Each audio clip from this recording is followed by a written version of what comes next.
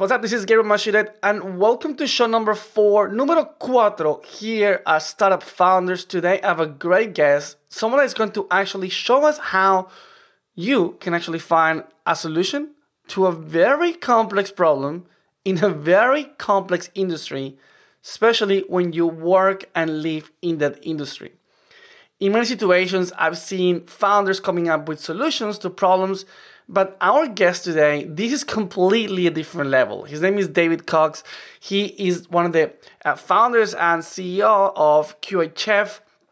And QAChef is technically a solution that helps the catering industry in big levels. Okay, we're talking about planes, we're talking about casinos, we're talking about cruise ships, all those things that for us, normal human beings, when we jump on a plane, when we fly from here to Tokyo, like I'm going to be doing with my kids very soon, we have no idea how complex it is for airlines, for chefs, for the staff to be able to feed us. And in our case, in this case with David Cox, David actually knew completely how complex this was because he was part of the industry. And not only that, in this show, you're going to learn how David even stealthed himself into the competitors to try to understand how they were working, and even got jobs in different areas of catering just to understand even more and more and more the industry and the problem.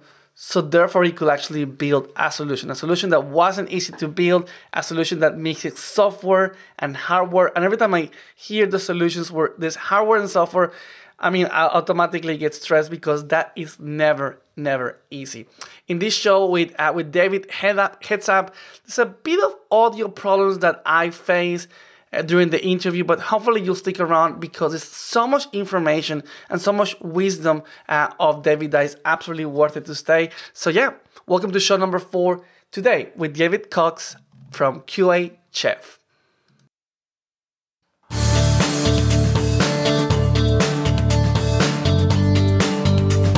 Okay, so before we continue is the startup quote of the show. And this one is from Mark Cuban. We all love Mark, okay? Mark is such a badass from Dragon's Den or the Shark Tank, whatever you call it. And his quote is awesome. Don't start a company unless it's an obsession and something you love. If you have an exit strategy, it's not an obsession. So let me read that once again. Don't start a company unless it's an obsession and something you love. If you have an exit strategy, it's not an obsession. And I think that is awesome, especially because I usually hear people when they talk to me about apps, because I actually work in app marketing with a few startups and founders, the part of the conversation, before they even mention why their app is amazing or how they want to make an impact, they talk about eventually someone is going to buy this app. Eventually, someone is going to acquire this. Our goal is to be acquired. And although I appreciate the vision and the goal, sometimes I wonder if that vision and that passion is there for the right reasons. There's nothing better when you talk to someone that they're so passionate in what they do. And in this podcast, one of the things I love, and you can actually see between different guests, the ones that are completely crazy, mad in love with their startup. There's so many startups that are completely crazy. And when I talk to the founders before the show, I think they're going to be crazy because their idea is crazy. And when I talk to them, they're so passionate and they're so in love with their idea that I end up becoming a fan. So that is that great obsession and doing something that you love that obviously Mark Cuban mentioned in this quote. So let me finish with the quote once again, and then we continue with the show. Don't start a company unless it's an obsession and something you love. If you have an exit strategy, it's not an obsession. From Mr. Mark Cuban. And thank you so much for listening to Startup Founders. Let's continue with the show, shall we?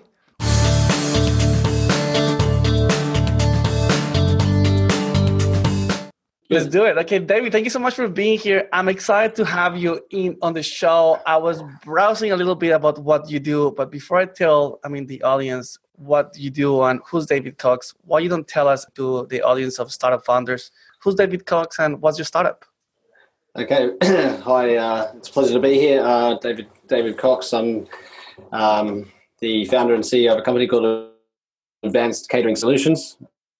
I'm actually a non-tech founder. I've been an executive chef for some time. I've been a chef for 20 years, and I started off in fine dining restaurants and moved around the world in corporate, private clients, and then ended up in high volume catering. So, large-scale events, but then also I ended up in airline catering. So I was in charge of some pretty big airline catering facilities, and in doing that, I encountered a whole range of profound issues that the caterers experience with regards to their logistics or their food safety, all sorts of different areas. And so that spurred me on to finding solutions and building them ourselves to make the lives of chefs easier. That's awesome. And actually, when I went to your website, I was overwhelmed slightly. I'm going to be completely honest. I went and I was like, oh my God, this looks super technical, super complex. And now you're telling me that you are a non-technical founder. So that makes the whole interview way more interesting. So before we start with that, tell me a little bit about what exactly a chef, in an airline does that the chef in the local restaurant does. What's the difference between those two kind of professions or jobs? Well, the main difference is that when you do anything in very large volume or in a high-risk environment, such as for aged care or cruise ships or airlines, then there's a requirement for you to have to prove your food safety compliance to regulators or to clients. So I guess because the risk is just that much higher that you're really going to hurt an awful lot of people if something goes wrong. So there is a requirement for you to have what they call a HACCP plan, HACCP, which is stands for Hazard Analysis Critical Control Points. It's a program that was initiated by NASA for the moon expeditions. So what you just say basically NASA, it looks right? at every. Yeah, NASA came up with it when they were realizing that there were a huge amount of different, say, hardware parts. And if one of those parts were to go wrong at some part of the chain, then the whole mission could be catastrophe. So they came up with an idea that there was a series of critical control points. And if you imagine, say, a metallic bolt which goes into a spaceship, then perhaps the amount of metal alloy, the ratio of metals in the alloy would make a difference, or the tensile strength or the production facility. So they identified critical control points, and if you can make sure that they are followed or you can prove that they have been done correctly, then you can make sure that there's a low degree of risk. So they applied the same theory to food safety.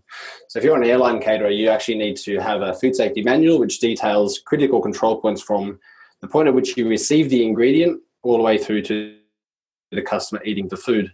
And the problem is that around the world in all of these facilities, they do that by pen and paper.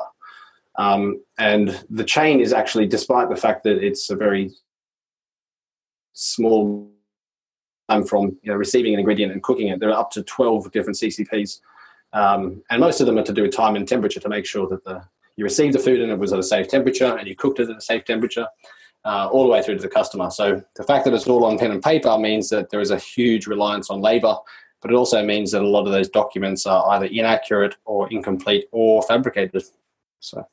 Wow. So to make it in plain English, you're trying to prevent to kill the whole plane, right? That when you give me the prawns, you don't kill the whole plane. Going to Hawaii, right? Well, that would be good if you didn't do that. Yes. Wow. So you just destroyed my meals for the planes right now. When I travel, internationally, because this is extremely complex. This is not an easy job, and I didn't know this was such a complex process. To feed, obviously, so many people. So you're working in this. You start working in airlines, and you're starting to find all these problems that are happening, right? And it's how you came up with this sucks to I'm going to be the hero of the industry and change this. Well, it was very much from my own sense of frustration at the fact that there are no solutions out there. When I was in charge of a big airline catering facility, I recognized that there was just a really, really profound problem with this whole process. So I thought, well, maybe I'll throw $500,000 at a solution, because there must be some really amazing technical solutions out there. But I started to look and I realized that they didn't exist. So, and I went and interviewed chefs I went and visited cruise ships and big airline caterers, multinational corporations, and I thought that they must have some custom systems that I'm simply not aware of. But everywhere I went, they all had exactly the same problem. So I realized that there was a massive gap in that particular niche market. And at the heart of my motivation was because chefs have a really stressful job. It's not a very, very nice career necessarily. There's a huge amount of stress. And I thought, well, if I can just take away this element of stress and make things a lot easier and a lot better, then that will help other people such as myself. Yeah, but then you put that stress on yourself, right? I mean, I love it. Like, you're doing this to save stress to other chefs, but now you're a chef and now you're going to start a new business. So it's like double stress, right? Well, I guess I got used to stress and I'm pretty okay with it. Okay, that's interesting. I've always been really focused on solutions. I think I've come up with all sorts of different solutions for different processes, and this is just the same, but it's with a technical solution. So, yeah, a bit of a different Was challenge. it a bit, I mean, how was the fact that, that you contact, a cruise ship company that obviously is a $1 million business, okay, or $1 billion industry, and they're telling you, no, there's no solution for this. We don't have anything here. Do you think eventually, okay, this is going to be way too big, of a problem for me to solve? Not really, because I think that most of these sectors that we're looking at, they all operate in pretty much the same kind of way. They're all doing similar things in the same kind of way. They might have slight operational differences or subtle ways of going through their logistics, but essentially what they're doing is very much the same as each other. So the core product that we're building will remain very much the same for most of our clients, but there will always be a degree of customization because no catering center is exactly the same. But there's no reason why we can't transfer this system from airlines and conventions centers and casinos, which is what we're looking at right now, to other markets as well. Okay, great. So you realize that there's a problem out there. You are the chef, you understand their language, you are inside the industry 100%, okay? But you have no idea about technology, right? Correct. None. Okay, so where do you start? Do you what? Do you go to a freelancing website, or how does the process start? Well, I'd been carrying around the seed of this idea for the whole time, the 4 years I was in charge of an airline catering facility. So every day I was looking at my idea or toying with it and thinking, well, if there were to be a solution, if it could exist, what would it look like? And that took me, a good 3 or 4 years to really work out how it could be done, because the problem that I'm trying to solve is an inherently human one. There's a huge amount of humans involved at every stage. And humans are very good at finding exceptions to the rule and coming up with interesting solutions themselves. But when it comes to actually systemizing it, it's very, very difficult. So, I got a graphic designer to sketch out the device that I think we needed to manufacture. I took that to a 3D CAD specialist. He drew it up into 3D designs. I went and found an electrical engineer, and he built a prototype. And I had a friend draw up some wireframing for some software, and I've been on that road ever since. I love how you make it sound so simple. Like, I found an electric engineer. Okay, I was making a cake. Obviously, all these steps are they have to be challenging because you have to start pulling money of your own from the graphic designer.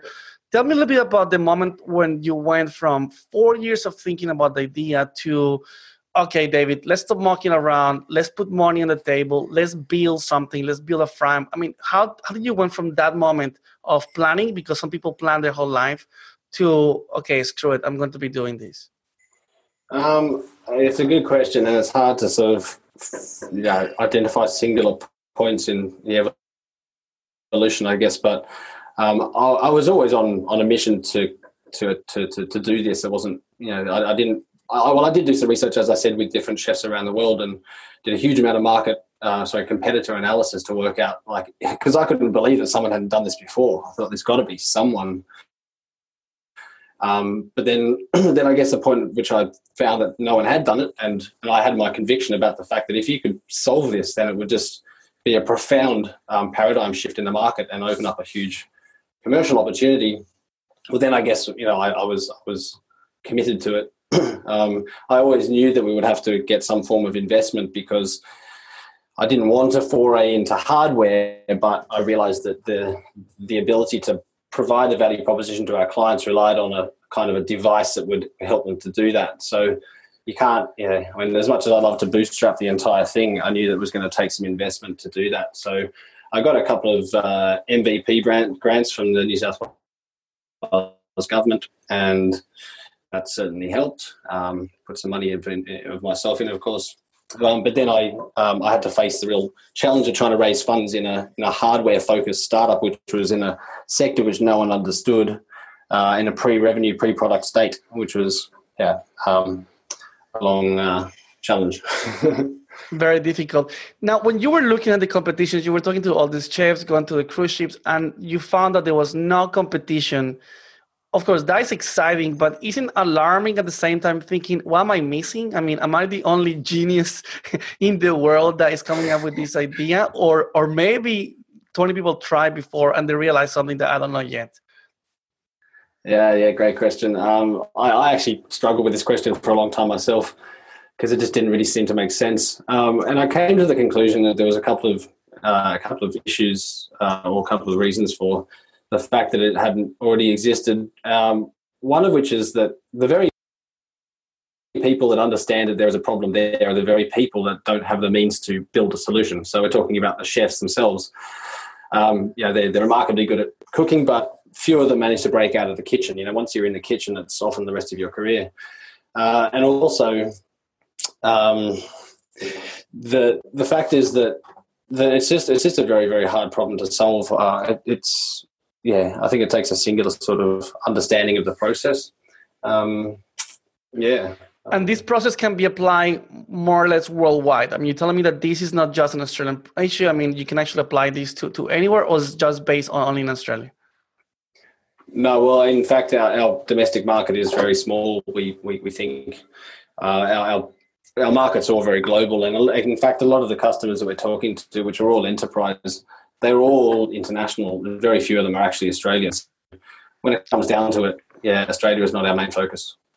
Wow, mind blowing. And obviously, I mean, you're going for these enterprise clients. So, I mean, here you are, you're a chef, you know about the problem, you have never done hardware, and now you have to raise funds, put more stress on yourself, and your potential clients are enterprise clients that obviously you need to some kind of skills to reach out to these people. How difficult was to first approach one of these potential clients? Initially, it wasn't hard necessarily to approach them because I had contacts already in these industries, or I knew people that did. But so getting in contact with them wasn't hard, but they're generally very busy. They're busy running around trying to make sure that they're doing their jobs properly. But also the chefs in these kitchens, they've got a huge amount of different problems happening around them, and they just get used to the fact that there's just stress and there's just problems and it's not fun. So convincing them that this was a problem as well, that they all knew it was, but they just.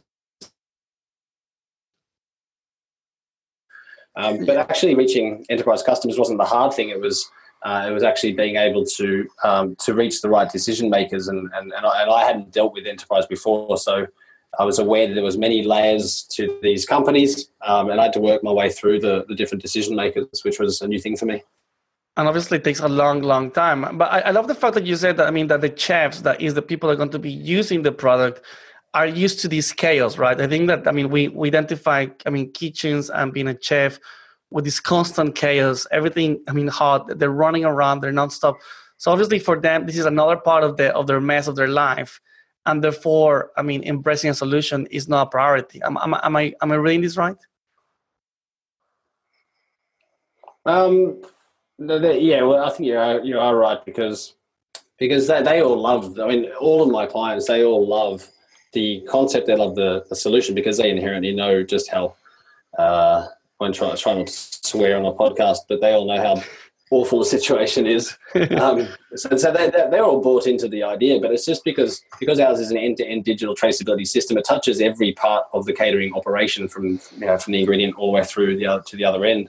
So it's not easy, it's expensive, and it's not easy to implement this. So it takes a lot of project management actually to even get this off the ground. So they all believe in it. QA managers believe in it. The chefs believe in it, and the decision makers believe in it too. But because it's such a big deal, it has to go through so many layers of advocacy to get to a result. And let's talk about, your personal path. Because obviously, it seems to me that was this your first business, your first startup? Project. Yes. Okay, so clearly you chose like the most, challenging project in history of humanity, right? So you're going to be building hardware, and tell me a bit about how, personally, how did you went from, oh my God, these enterprise people, they are, potentially bureaucrats, I don't know them, but usually they are, and it's going to take so long to implement my machine in a catering environment. How challenging was that for you to embrace that and learn how to deal with these people? It is definitely challenging because I'm a chef, so I'm impatient and I want things to move ultra quickly. But obviously, not all organizations are like that. So it has taught me to be, patient, I guess. I knew that enterprise sales were going to take a while, but I know that once our first system is up and running in about 4 weeks' time with an airline caterer in Australia, and well, if you can prove that this is actually is happening, this is real, then they'll happily sign up to make it happen as soon as possible. Because I guess it's still because we can't benchmark ourselves against a similar system and say, well, we're doing what they're doing, but just a little bit different or a little bit better. We're doing something which I don't think anyone else has done before. So despite their belief in the system or the concept, they still are they can't quite imagine it because it's not been done before.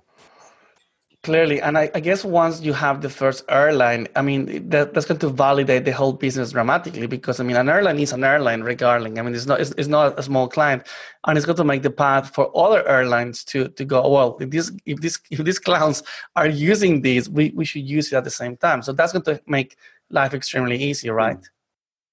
Well, probably not extremely easy, but hopefully a bit easier, right? Yeah, definitely. Yeah. Well, okay, we think that because this is a paradigm shift away from a very poor form of compliance, which is people running around with paper records at every part of the process.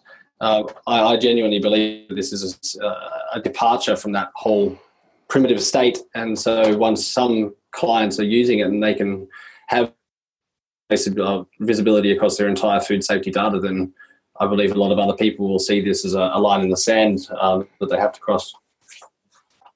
Okay, mind-blowing. So let's talk a little bit about the challenges. I have spoken to a few founders. Actually, I had a chat, 2 weeks ago with a founder, and he was cursing about, I didn't know how difficult it was to launch a startup that had to do with hardware. And that was his biggest complaint, is I will never, ever will do anything again with hardware. And I work in a few startups that is about apps and it's software and it's online. And that's actually kind of manageable. Let's talk a little bit about the hardware area. How difficult has that been, and what did you learn during the process?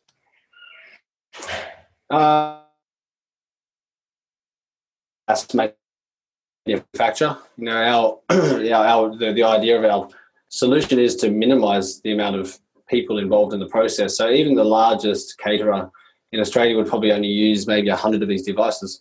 So we don't have to lock in our designs and pay for plastic injection molding and a lot of those other challenges, nor find the capital to pay $1 million to pump out 10,000 units. We're actually quite small volume. But we still had to go through extensive rounds of R&D to try and make sure that our product is robust and that it's going to work and it comes in at a reasonable cost of goods sold. I've used mostly local specialists, so an exceptional industrial designer and an electrical engineer who I found in a curious way. But we are dealing with silicon molding from Shenzhen and PCBs assembled in Shenzhen and other parts. But I haven't actually found it to be too daunting. To be honest, the software is the scary part for me. Okay, why is that? Well, the hardware it follows a set of rules. You know, you want to achieve certain things. You need certain sensors. They need to talk to the interface. I can actually wrap my non-tech head around that and understand sort of logically what do we need to do and what needs to be done. So it does take a lot longer because we've built. But the software is of an unspecified nebulous sort of state or shape. You know, it could be anything really. At least with the hardware, you can say, well, no, if we put this diode here, then it will do this and that will be good. But with software, it's all about, it could be absolutely anything, and it's up to us to make the right decisions. So we go through a lot of twists and turns trying to work out what's it going to be for the user. And because this hasn't been done before, we can get a bit too detailed, a bit too involved in the detail of what if the user does this, and then if this happens, but then if that happens, then what should we do to thwart or take that into account? And after a while, we just realised we were getting too in depth, and we had to pull back from some of the feature set of our MVP to make sure it was actually, when we test it, we can get real metrics rather than more problems.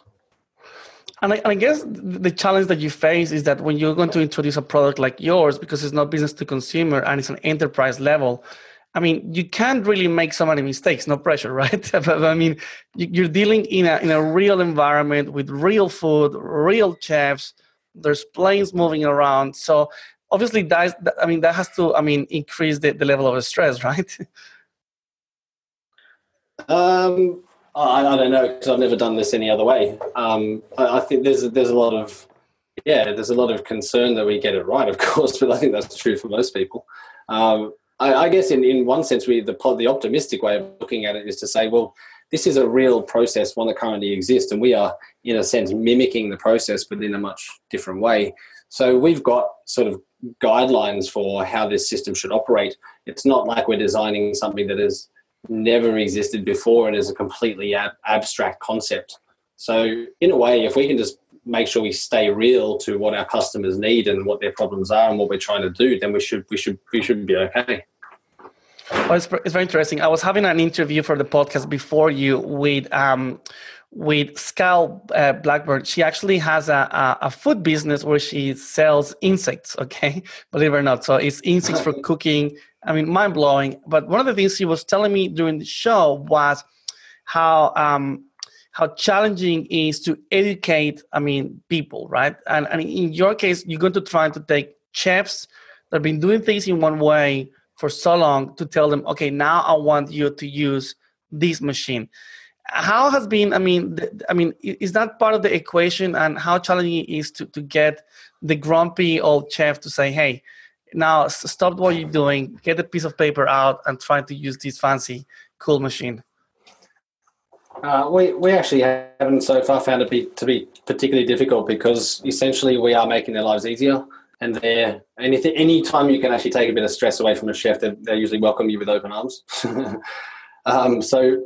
we had to make sure that, when we actually implement the system, it is actually genuinely going to make people's lives easier.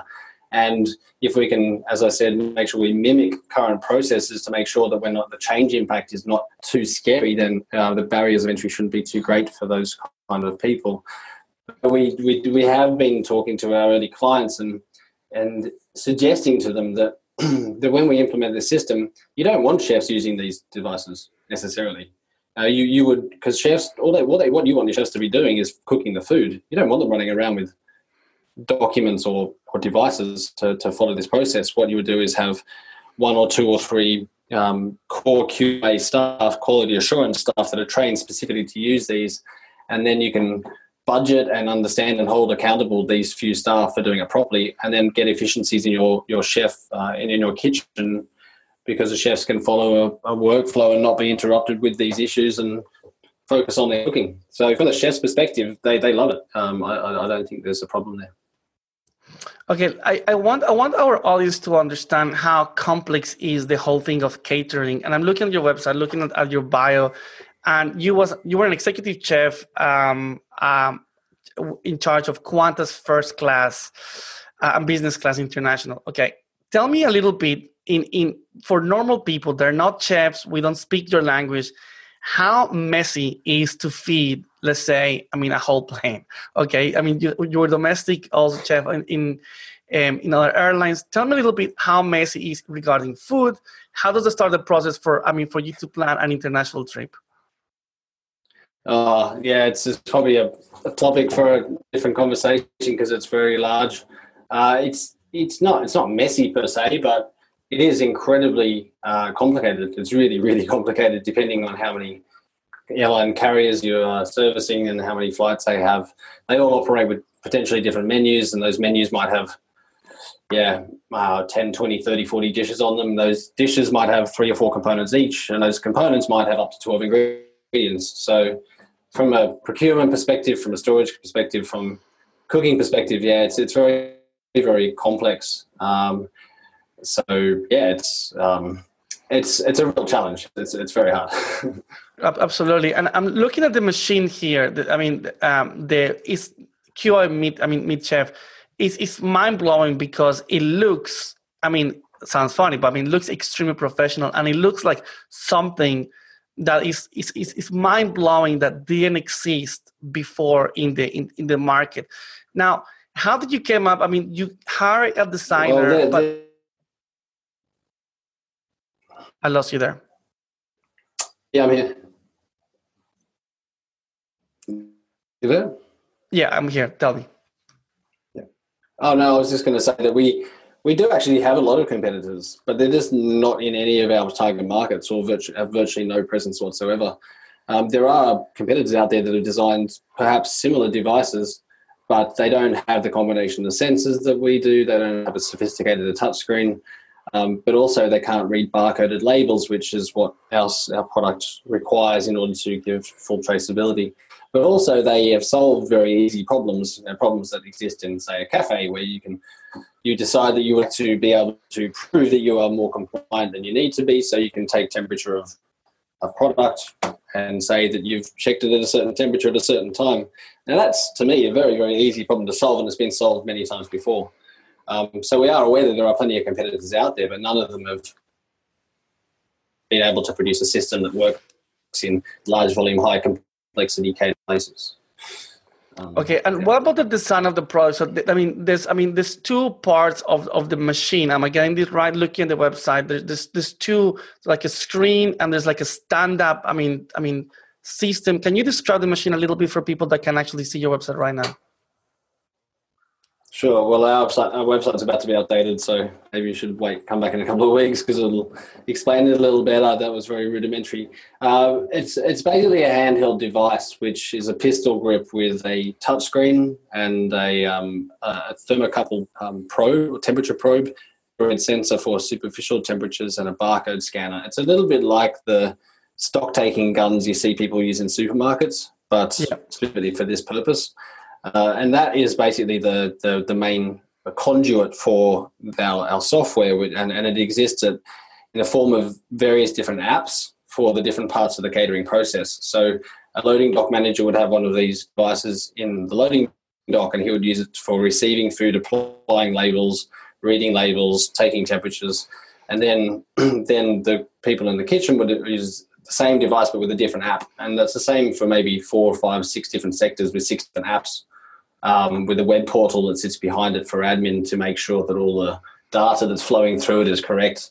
But what it will give you at the end, because all of these CCPs, if you remember what I said about them, if you've used these apps to register all this data, then at the end, you have a QA manager who can press a button and can actually track back digitally through a dish back through all of its food safety data, through all the processes back to the ingredients from the supplier, so they can actually have a full visibility across the provenance of that dish from end to end.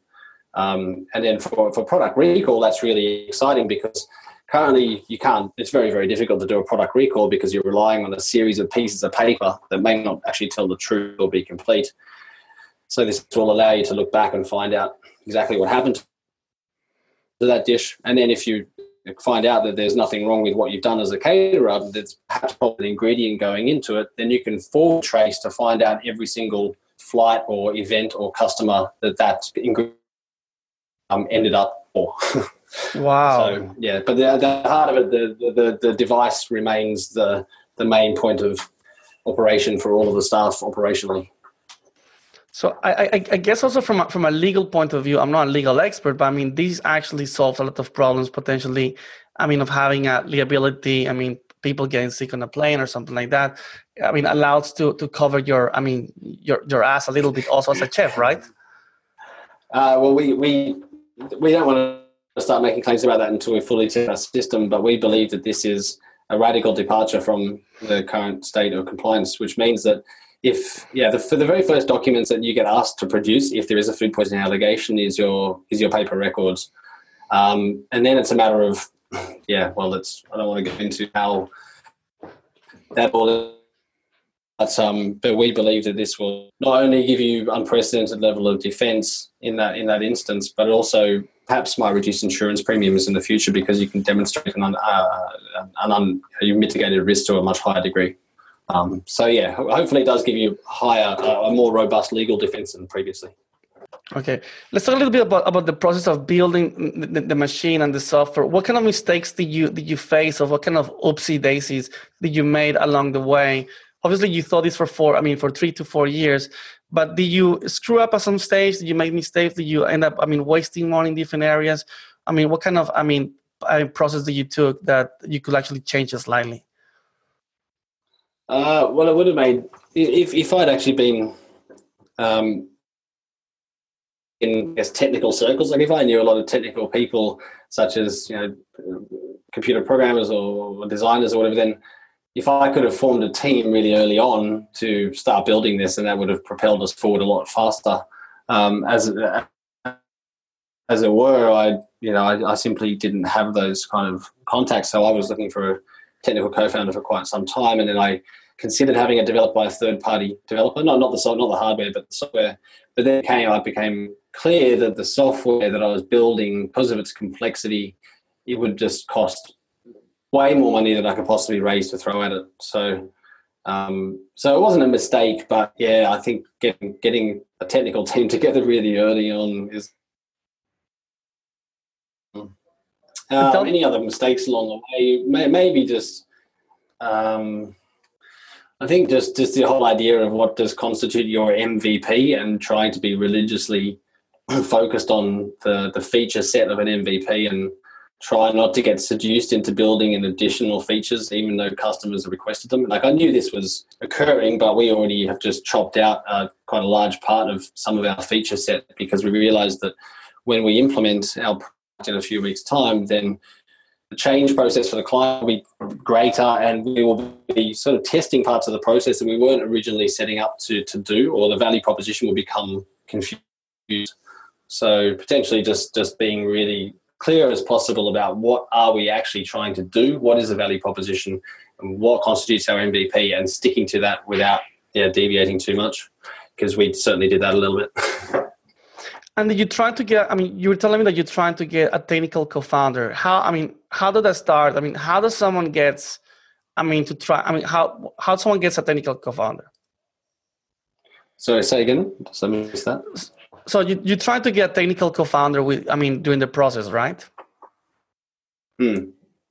And what happened? Why did you end up fail? Was it too complex? You didn't find the right team? Or, how did you start it?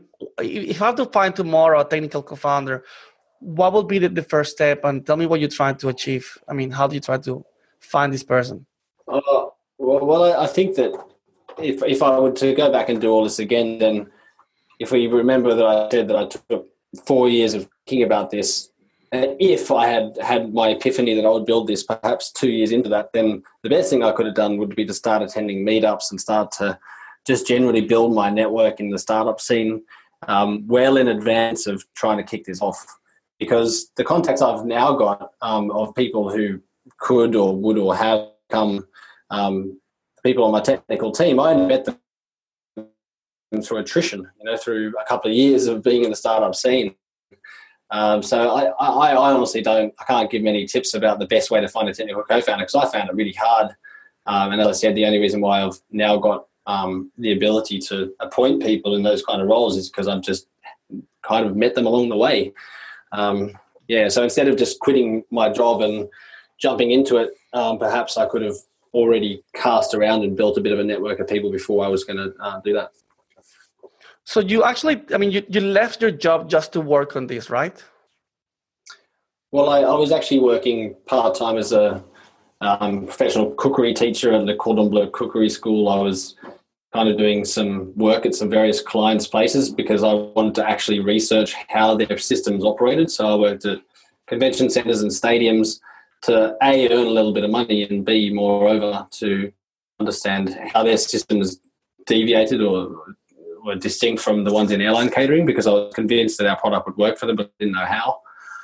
So I did that for a while, but then I broke my leg paintballing, which is not highly recommended. But for me, it was a really good thing because I woke up the following morning and I couldn't work because I couldn't walk. So for I had to just not go anywhere, and I just was able to focus on my business. And I found that I could, because I suddenly had 5 or 6 or 7 days of momentum, I could get way more achieved. So yeah, I don't recommend people go out there and break their legs in order to get motivated, but I'm actually going to use that as the title of the podcast. I was thinking, what's going to be the title of the podcast? Like, how to break your leg during paintball brought this founder to launch the startup. It was great for me because I thought that I had a really good balance. I was working 3 days a week and I was working on my startup 3 days a week. And I thought that was a really good balance. But then only once I was forced to work full time on it did I realize how much more I could achieve with the impetus. Because with enterprise clients, you can't just call them up and tell with you Thursday afternoon. They're going to tell you when they can meet. And I couldn't do it because I was working. So I couldn't move forward with my clients because I wasn't there for them. So, yeah. Okay, so you break your leg, and you're sitting there with your broken leg. I think that's the best part of the story so far. And you break your leg. Tell me about you are a master dealing with stress, but obviously the stress in the kitchen is a stress that in a kind of way you can control, right? You are the boss of the kitchen. It's your kitchen, it's your environment. Tell me about dealing with the stress of like, holy cow, now I'm going to be doing this. I don't know anything about hardware. I don't know anything about electronics or software. And I'm not working right now, and I'm going to be doing this full time. How do you deal with that stress level? I didn't find it particularly difficult, to be honest. I think because I've really been in almost indescribably stressful environments before, so I guess I'm kind of used to dealing with it. The stress is a little bit different, as you said, in the kitchen. It's way more immediate. It can be incredibly intense, but it's usually got an outcome or a point of resolution. The stress of a startup is a bit more insidious. Yeah, I don't know. I think when people talk about being a founder who is passionate, and people talk a lot about passion as a founder. Now, I'm not really that passionate about the whole passion thing, apart from the fact that has definitely helped me to ignore the stress or carry through it, because I go, no, I am 100% convinced that this is my path, this is my mission, and I'm passionate about it. And if it gets stressful, I just say, well, yeah, tomorrow I'll wake up and I'll feel a bit better, and I do, and I keep on going. One of the things that I find interesting, people that I'm talking lately is, and I've been interviewing people that are in all different weird, industries, is how much do you actually research the need for this? You told me that you actually went to a different kind of area to see if they need the product and learn the processes. How vital has been for you to understand the full scope of the industry for your product to fit, their needs? It was absolutely essential. I did a huge amount of research. As I said, I went to visit a lot of different clients. I did a lot of questionnaires. I did a global survey on my website to try and get more international data and really clean data.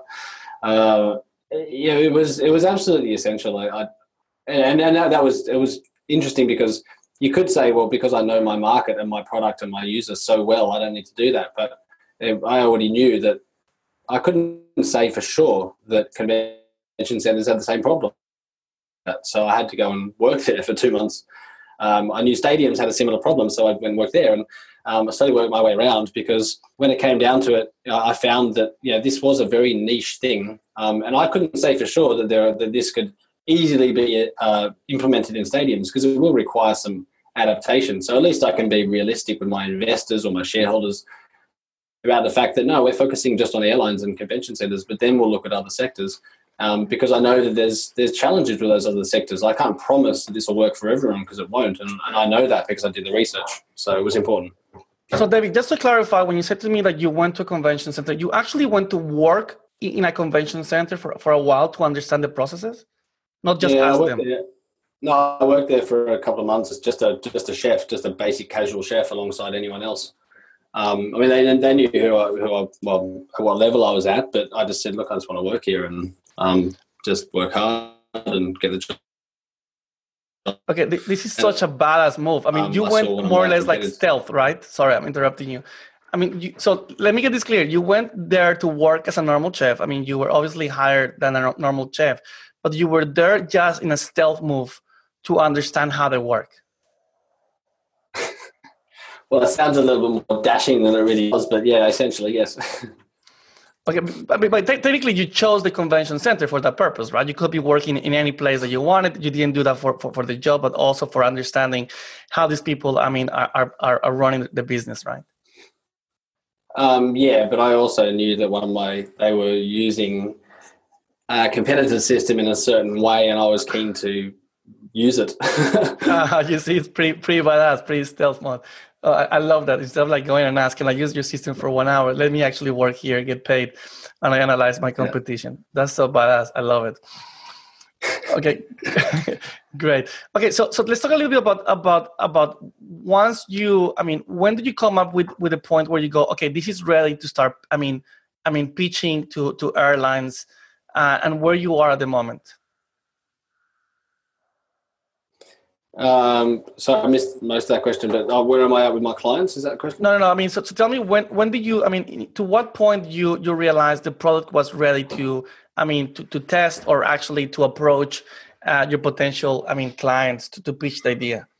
Yeah, it's a good question, and it's hard to say. The product that we're developing, as I said, it's kind of like the shifting sands of the desert. You know, it's hard to actually say we have formally completed our products because it's really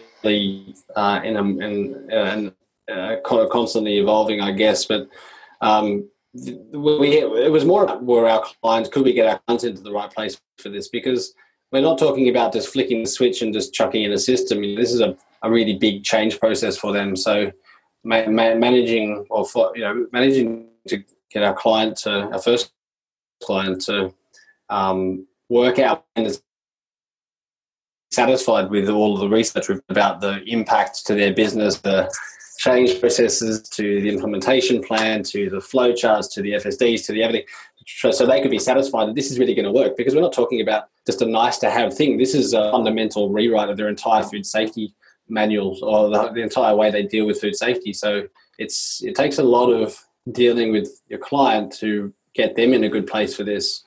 So that was more the question, not so much about when can we finish the product? You know, it's a bit simplistic. It's very interesting because obviously your clients have to believe in the path of the product, and by default they have to believe in you, because you, I mean, in a kind of way, I think that you are the product, right? You are, the person that realized the problem and the solution. So I think that storytelling and education is super important to inspire people to believe that if they jump on board, they're going to be part of this product that's only going to get better and better and better. Am I right? Yeah, definitely. It's interesting how chefs all have a very deep sense of trust for each other. So when I walk into a facility and I introduce myself, and they know, that I'm a chef as well, they're remarkably open and transparent and trusting and helpful. Like they really, because they feel like you're one of them. You're on their side. That's why we always knew that we wouldn't be able to employ staffs who are not ex-catering, because I used to have reps come into my kitchen trying to sell me hardware or whatever, and if they walked in wearing a suit and I could tell they weren't a chef, I just wouldn't trust them and I'd tell them to leave. So the fact that I'm a chef and I'm in catering means that we can develop very, very quick bonds and a lot of trust with our clients, which is really important when it comes to them dropping a lot of money on this kind of system that's as yet untested.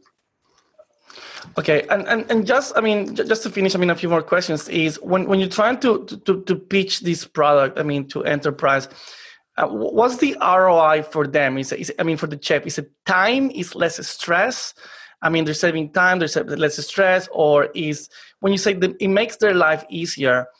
I mean, it makes the life easier in what level? I mean, how do you actually measure in these in time saved for a business? Sure. Well, yeah, our value proposition, it's a good question, and it's important that we look at what that really means. Essentially, when it comes down to it, we've got a few aspects to our value proposition, one of which is that it will save money. It does that is through labor, because there are perhaps 50 chefs running around with bits of paper, but we're saying, well, you want maybe 2 people full-time to be dealing with this and take all of that duty away from the chefs. So in doing so, you should be able to reduce the shift time by, say, half an hour a day. Now, that doesn't sound like much, but when you've got 50 chefs on 2 shifts every day the entire year, that's a significant money saver. But also, it gives you a huge reputational boost, because it means that you can actually stand by your food safety data, and it's true and it's correct, and you look very good. But it also, from a board perspective, especially for multinational caterers, it's a huge reducer of risk. And when you're talking about the main risk of an airline caterer having, people get sick on a plane, then this is really big stuff. So when it comes to making chefs' lives easier, well, that's important too, because when I'm talking to the executive chef of a facility and I'm explaining how I can take all of that pain away from your chefs, and we can give it to a few QA staff, and we can make it. He in some sense is not so concerned about risk, because he's just got everything to deal with on a daily basis. But it's important still. Yeah, and I guess they understand. I mean, the chefs will understand automatically what you're talking about. You don't have to really, explain too much the problem. They already live with the problem daily. That's right. Yes. Okay, fantastic. David, just to finish, if people want to know more, I don't think that our audience have, airlines. Okay, but if people want to know more about you and about your business, where they can actually find more information about what you're doing? We're just updating our website. It's www.QAChef, so it's QAChef.com. And I'm also going to be starting up a blog on the website firsttimefounder.pro, first time with 1 T. So I'm just going to be probably sharing some of my lessons I've learned in catering that I'm transferring into my startup business. So I love that. And if you can deal with the stress of being a chef, by all means, the startup must be dead easy for you. It's certainly got its challenges, that's for sure. Okay, awesome. David, thank you so much. For the interview, I love your passion. I love how much you research the industry, and I can't wait to know more about what you're working on. Thank you so much, mate. Great, thanks very much, Gabriel. I really appreciate it. Okay, no worries, mate. Bye. Bye. And there you go, guys. Show number 4 with David. Thank you so much for listening. If you want to find more information about what I'm doing, more shows, please subscribe or follow me on Facebook, on LinkedIn. I have no freaking idea where you can actually follow me, but go and check it out. Or go and check out the website, startupfounders.com.au. My goal is to build the largest, the most comprehensive directory and resource for startups in Australia. And you never know, maybe in the future move around worldwide and world dominations. But right now, it's all about getting awesome guests, very interesting founders, entrepreneurs, and hopefully help you guys in your path to build a better life, a better startup, and hopefully also improve my accent and my grammar when I'm talking here in the podcast. Okay, show number 4. Thank you so much. I will see you in show number 5. And stay healthy, work hard, and be happy. Bye.